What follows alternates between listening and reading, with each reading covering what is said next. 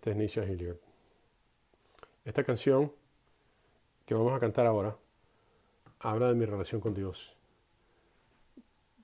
¿Qué tan fuerte es mi conexión con Dios? En esta pandemia me ha enseñado lo superficial que es o que era. El 5 de mayo de 1995 fue el día que hice a Jesús Señor de mi vida, hace más de 25 años. En los últimos 3 meses he tenido que reexaminar mi vida,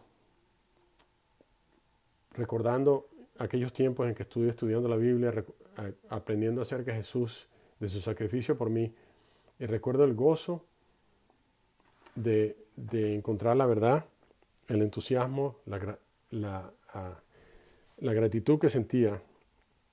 Y con el tiempo dejé que las demandas y la perspectiva del mundo me afectara y mi manera de pensar. Y dejó que la palabra de Dios quedara en el espejo retrovisor. Y es fácil estar distraído, estar ocupado y perderse en la vida cotidiana. Pero Jesús debería estar en el centro de mi vida. Y yo no tengo que apartar mis ojos de Él y no ser superficial. Tengo que estar más cerca de Él y volverme a enamorar de Él. Y por esta pandemia, muchos de nosotros se nos ha quitado nuestra vida normal y de podernos movernos libremente, dar la mano, abrazar, inclusive ir a la iglesia. Y Dios nos creó para comunidad. Yo sé que muchos de nosotros queremos volver a ser una comunidad y acercarnos y que todo fuera como fue en el pasado. Sin embargo, para mí, yo necesitaba este tiempo para reflexionar y Él me ha mostrado que no solamente tengo que encontrar ese vacío en mi corazón de que me hace falta la gente, ese vacío está ahí para que yo esté acercándome a Dios, para disfrutar de una relación profunda y está ahí para recordarnos a todos que este mundo no es nuestra casa, que es temporal. Preguntémonos los unos a los otros qué tan profundo deberíamos de ir con nuestra relación con Dios, para que Dios nos enseñe cómo vivir en la tierra, nos amemos y tengamos comunión con nuestro Creador. Oremos. Gracias, Señor, por ser nuestro Padre. Gracias por permitirnos acercarnos a tu trono de gracia, con confianza y humildad. Gracias, Padre, para profundizar. Ayúdanos a profundizar y dar todo lo que tenemos en nuestros corazones y nuestras almas para estar más cerca de ti. Ayúdanos en nuestras relaciones para también ir más profundamente y no ponernos tibios. Ayúdanos a acercarnos y a luchar por estar más cerca de ti todos los días. Amar a nuestras esposas y nuestros esposos, la manera en que Jesús nos amó a nosotros. Y dejar de lado los prejuicios terrenales y amarnos los unos a los otros como Jesús nos enseñó a amarnos y seguir su ejemplo. Las enseñanzas de Jesús son radicales. No podemos seguirlo ni negarnos a nosotros mismos sin ir más profundamente con Él. Ayúdanos, Padre. No podemos seguir en la parte llanita donde no es profundo, donde es cómodo, sino que tenemos que ir más profundo donde es un poquito más temeroso, porque aparte de Jesús no podemos hacer nada. Te necesitamos tanto, Señor. Ayúdanos a estar más cerca todos los días y hacer esa decisión, como dijo Nisha, de que todas las mañanas cuando nos levantemos, Jesús sigue siendo nuestro Señor. Ayúdanos a estar cerca de Él en todo lo que hagamos. Y orar como Jesús, con compasión, con llanto, con peticiones, con agradecimiento. Ayúdanos a orar de esa manera. Y aferrarnos a Jesús todos los días. Y oramos esto en su nombre. Amén.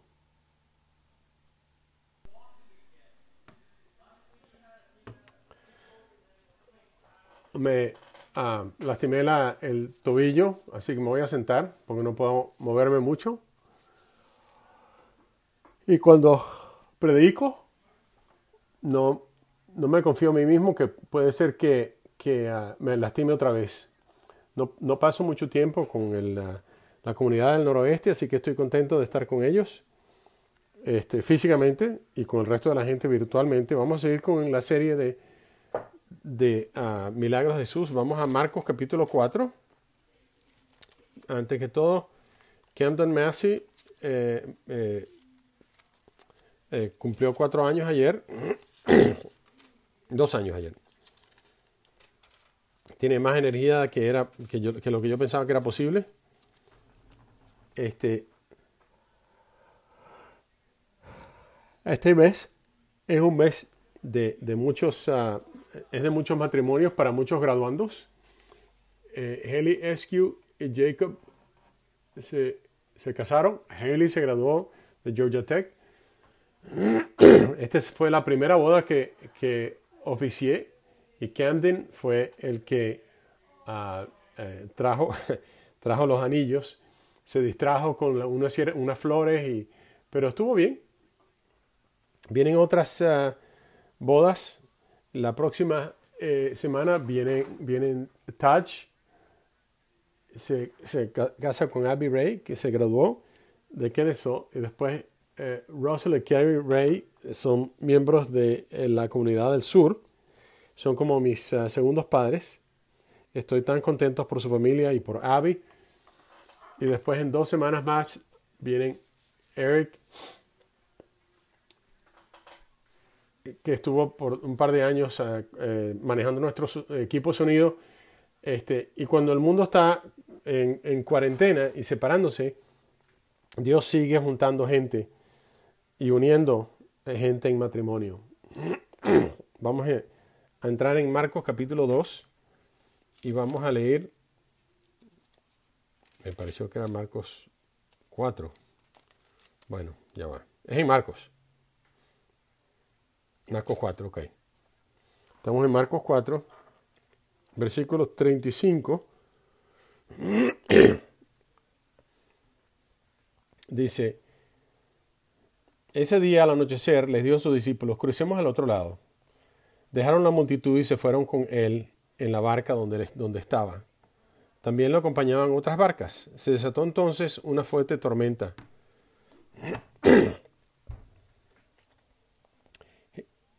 Y las olas azotaban la barca tanto que la comenzaba a inundarse. Jesús, mientras tanto, estaba en la popa, durmiendo sobre un cabezal. Así que los discípulos despertaron: Maestro, gritaron, ¿no te importa que nos ahogamos? Y él se levantó y reprendió al viento y al mar. ¡Silencio! ¡Cálmate! El viento se calmó y todo quedó completamente tranquilo.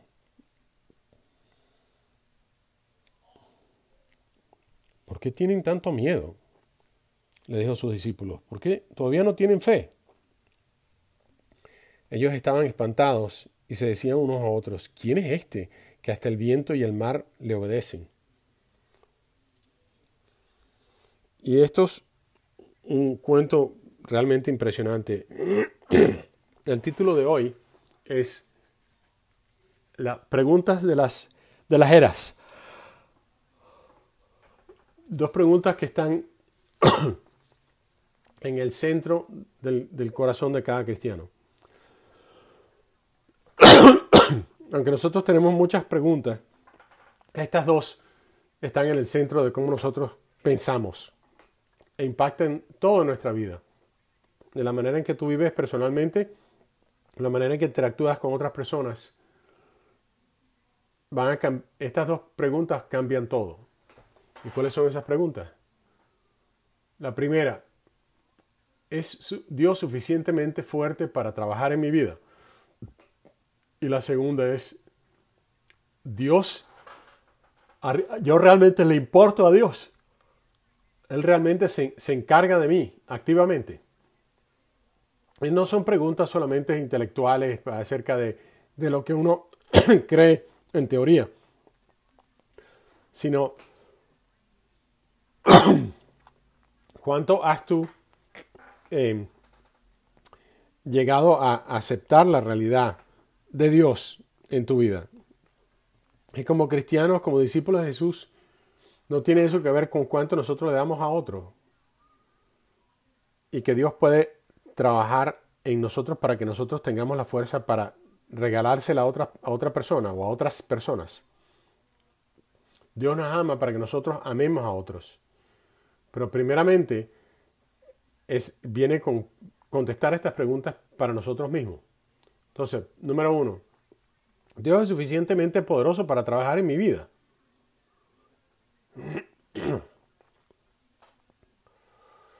Se ha medido que durante ciertas tormentas, las olas en el mar de Galilea suben a tener 3 metros, 10 pies de altura. Sería impresionante que Dios que Jesús pudiera detener, o sea, poder ver a Jesús detener las olas así de pronto. Si a mí me invitaran a montarme en un botecito sabiendo que hay una tormenta, yo no lo haría.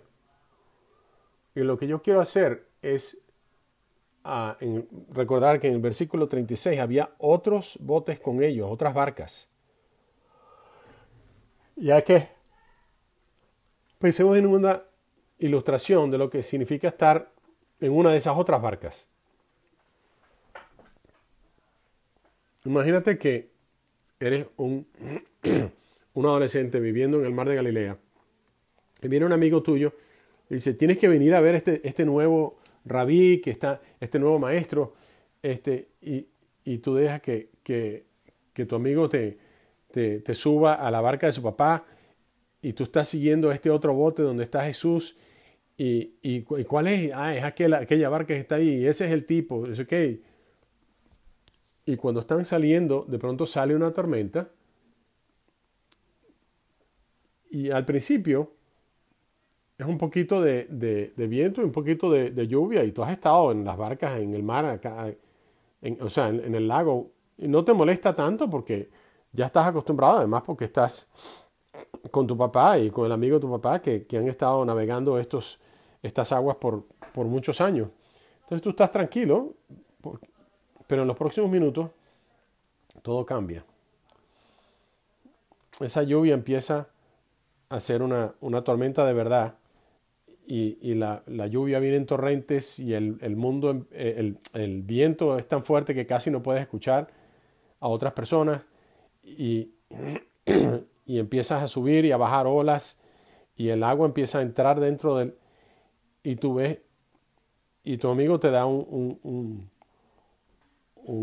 balde para que empieces a sacar el agua de la barca porque estás empezándose a hundir y en una ola en particular se te empuja hacia el lado y miras al capitán del barco que es el amigo de tu papá y tú ves en su cara que el hombre está aterrorizado y en ese momento lo pierdes, estás amarrado al lado del bote, empiezas a gritar sabiendo que te vas a morir y de pronto oyes una voz que viene del cielo.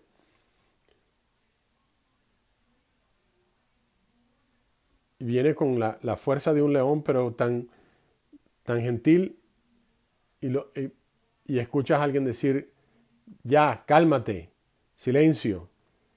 Y de pronto se van las nubes, se abren, se va la lluvia y el viento y sale el sol. Y tú ves la superficie del lago y dices, bueno, pero ¿qué es esto? Y ves un hombre parado en la parte de atrás de un bote con sus brazos abiertos y te preguntas a ti mismo, pero ¿qué pasó aquí? ¿Quién es ese? Y ves que en ese barco los otros hombres caen sobre sus rodillas y estás mojado hasta los huesos por la lluvia, pero no sientes nada, porque todo lo que estás pensando es, eso acaba de pasar, eso acaba de suceder. ¿Quién es ese hombre? Y como que si tu amigo escuchó tus pensamientos, dice, yo te dije, ese es Jesús. Nosotros servimos un Dios impresionante.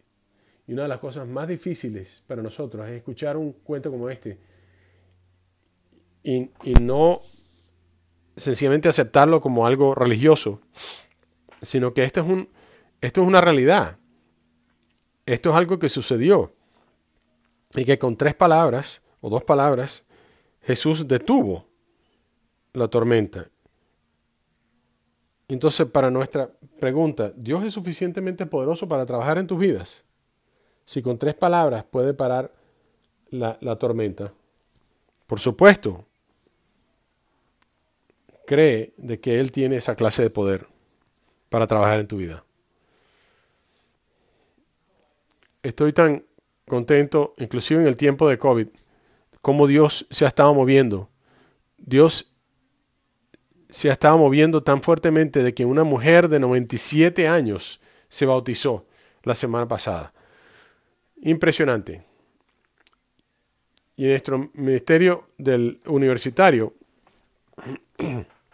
no podemos seguir subiendo hasta Ocoee, pero estamos teniendo retiros de universitarios en el campus de la universidad en este momento, de hecho. Y estoy tan orgulloso de los universitarios, porque inclusive con el requerimiento de las máscaras y donde los universitarios están buscando a gente que están desesperadamente buscando a Dios.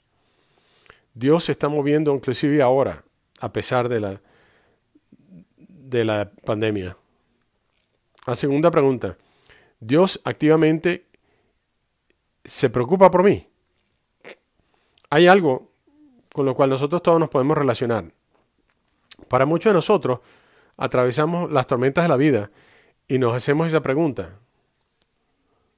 Y pensamos, lógicamente, que si algo malo está pasando es porque Dios no me quiere, no se preocupa por mí. Hace 3 años tuvimos una pérdida. Mi esposa estaba embarazada por 10 semanas y era el primer nieto en cualquiera de los 2 lados. Le habíamos dicho a nuestros padres que habíamos visto el sonograma y escuchado el corazón y nos destruyó. La pérdida nos destruyó. Y los próximos meses, yo luché, honestamente, luché con Dios. Y le pregunté muchas veces a Dios, dice, ¿tú me estás escuchando? Yo he estado orando tanto por este bebé y en realidad no te importa eso. Y realmente luchaba con eso. Y para muchos de nosotros que hemos atravesado por situaciones en la vida o cualquier otra situaciones, donde llegamos al centro de nosotros y nos hacemos esa pregunta. Esa era la pregunta que los discípulos estaban haciendo a Jesús. Maestro, ¿a ti no te importa que nos estamos ahogando? Es una pregunta que nosotros tenemos que contestarnos como cristianos. Y lo que a mí me encanta de Jesús es que Él siempre está haciendo 2 o 3 cosas al mismo tiempo. Él está conectando con sus discípulos, pero también está llamándolos de regreso al Viejo Testamento. Porque todos estos discípulos son judíos, ¿verdad? Ellos conocen su Viejo Testamento como nosotros no nos podemos imaginar. Y siempre les estás haciendo conexiones a enseñanzas que aparecen en el Viejo Testamento Y quizá podría existir un cuento donde hay un hombre en un bote donde se quedó durmiendo durante una tormenta. Y quizá la tormenta quizá fue calmada. Podría existir por supuesto que sabemos, se trata de Jonás. Ustedes se acordarán de Jonás, donde Dios viene y le dice a Jonás, le dice, anda a la gran ciudad de Nínive y predícales, enséñales mi palabra. Y Jonás, como Nínive no solamente no eran judíos, sino que se consideraban en cierta forma enemigos de los israelitas, Jonás no quiere ir y se va en dirección contraria y quiere irse lo más lejos posible de Nínive y se monta en un barco y se va. Y de pronto viene una tormenta violenta y ¿dónde estaba Jonás? Estaba abajo y se había quedado dormido. Y por una serie de eventos terminan echando a Jonás al agua y se calma la tormenta. Entonces Jesús sabía que los discípulos iban a pensar en eso esa noche. Iban a estar hablando de eso. Y igual que como Dios le había dicho a Nínive, Dios le había dicho a Jonás que fuera a Nínive, los discípulos estaban cruzando el lago a una parte donde no vivían judíos. Y ellos deben haber estado pensando, bueno, ¿para qué vamos para allá? Y Jesús está dormido en la barca, igual que Jonás, y se levanta y todo termina calmado. Y te apuesto que esa noche, alrededor del fuego, debían estar conversando muy profundamente. Ahora, ¿por qué quizás Jesús hubiera querido hacer esa conexión?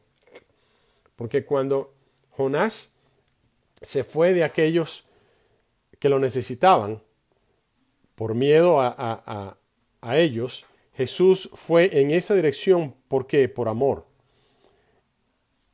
Y Jesús le está diciendo a los discípulos, Jonás se irá, se alejará de aquellos a los que tienen que predicarle.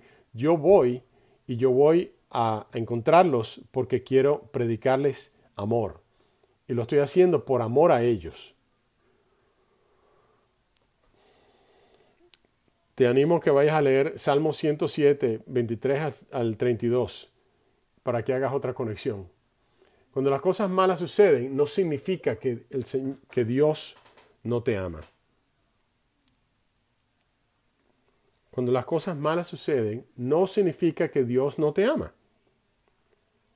Tenemos que creer en eso. Eso es lo que Jesús estaba tratando de decirle al final de este cuento. Nosotros leemos esto como que si fuera una corrección.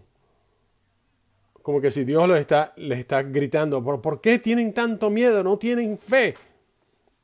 Muchos de nosotros lo leemos de esa manera. Pero es interesante que más temprano, cuando él estaba hablando con la calma, dice que Jesús, ¿cómo se dice? Regañó a las olas y al viento. Pero cuando está hablando con los discípulos, está hablando tranquilamente. Dice, pero bueno, ¿para qué tienen tanto miedo? ¿No tienen fe? ¿Y de qué fe está hablando? Por supuesto que fe en el poder de Jesús, pero yo creo que la manera en que Jesús hubiera terminado esta oración es, tú realmente todavía no tienes fe en mi amor por ti. Cuando nosotros estamos en nuestras peores tormentas, Jesús siempre va a estar ahí. En nuestras peores tormentas de la vida, Él nos protegerá, Él nos dará, siempre nos amará. Inclusive en el matrimonio, cuando yo me casé con la Toya, no pude apartar todas las tormentas de su vida, pero pude atravesarlas con ella. Y yo tengo que convencerme de que yo necesito atravesar las tormentas de la vida con Dios que sin Dios. ¿Tú has perdido la fe en el amor que Jesús tiene por ti? Porque hay tormentas en nuestro mundo en este momento. Cuando los discípulos cuestionaban el amor de Jesús, sí hicieron algo bien. ¿Qué hicieron? Cuestionaron su poder y su amor en medio de la tormenta, pero no cuestionaron a quién deberían de ir. En ese momento apartaron sus velas, apartaron su experiencia como pescadores y corrieron hacia Jesús.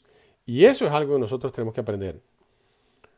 Porque cuando hay una realidad de que hay una tormenta en el mundo hoy en día, y si hay algún momento, algún año en que hubo una tormenta, es el año 2020.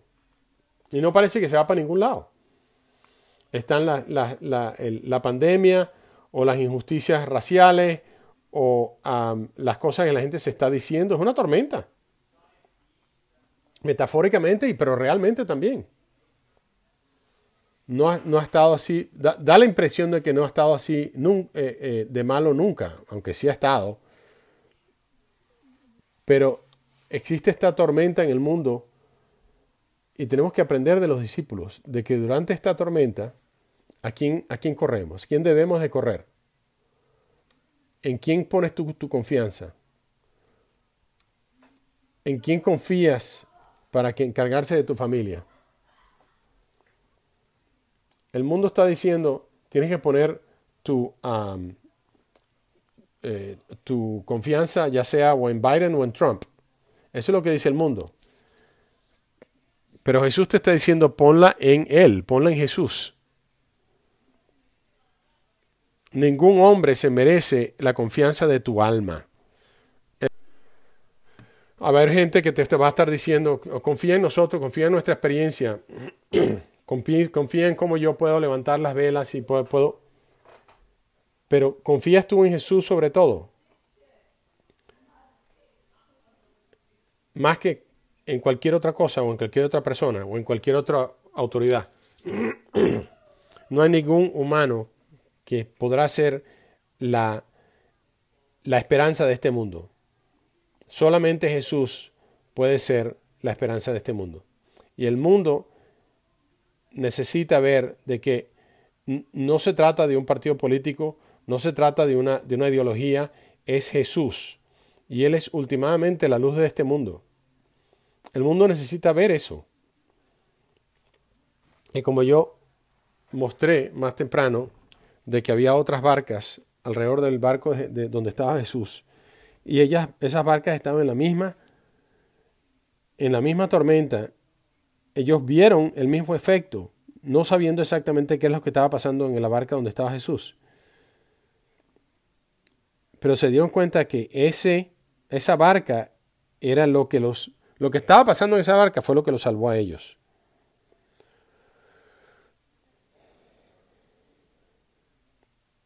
Nosotros podemos ser como esas barcas. Nosotros podemos mostrarles a otras personas lo que significa estar unificados en alma y corazón.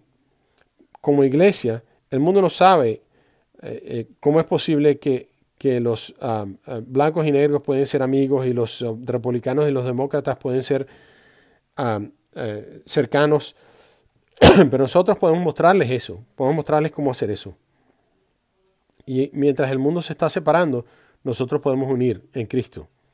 Y mientras el mundo se está discriminando y segregando, nosotros podemos mostrar unidad verdadera. Y mientras el mundo odia, nosotros podemos traer amor en Cristo.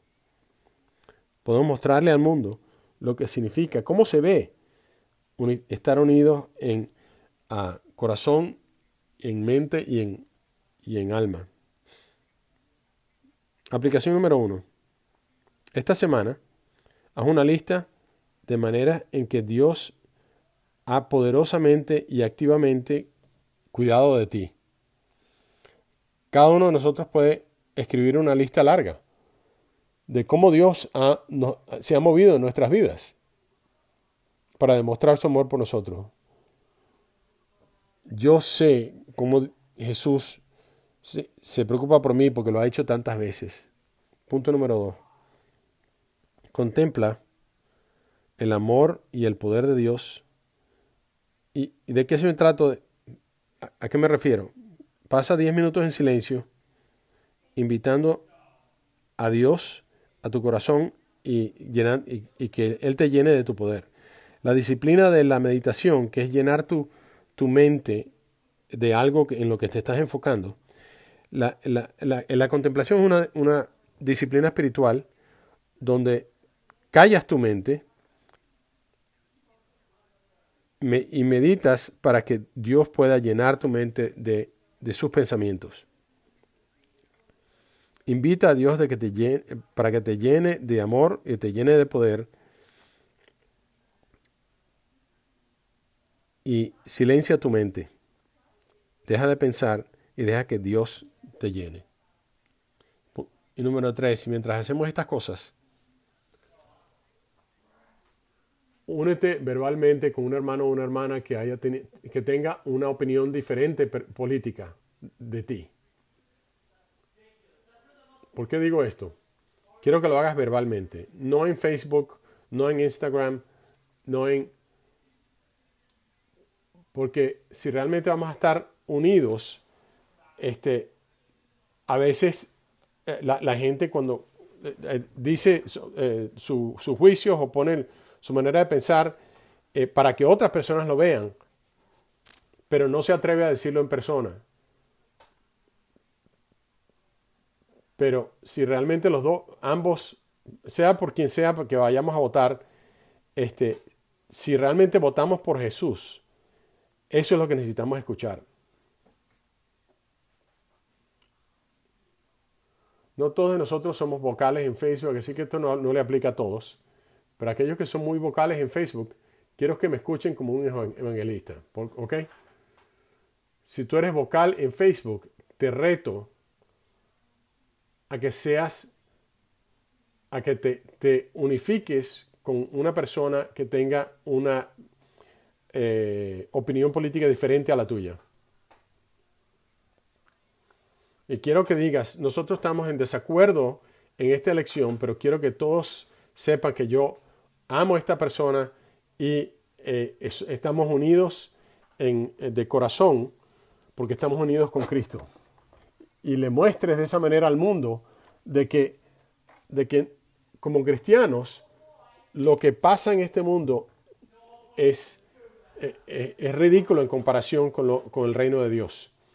Y demuéstrale al mundo lo que significa tener amor y comunidad y verdadera unidad. Para que cuando contestemos esas dos preguntas, una de que Dios es suficientemente poderoso para actuar en nuestras vidas y se preocupa por nosotros, podemos unirnos de corazón y de alma y mostrarle al mundo lo que significa ser parte del reino de Dios. Muchas gracias.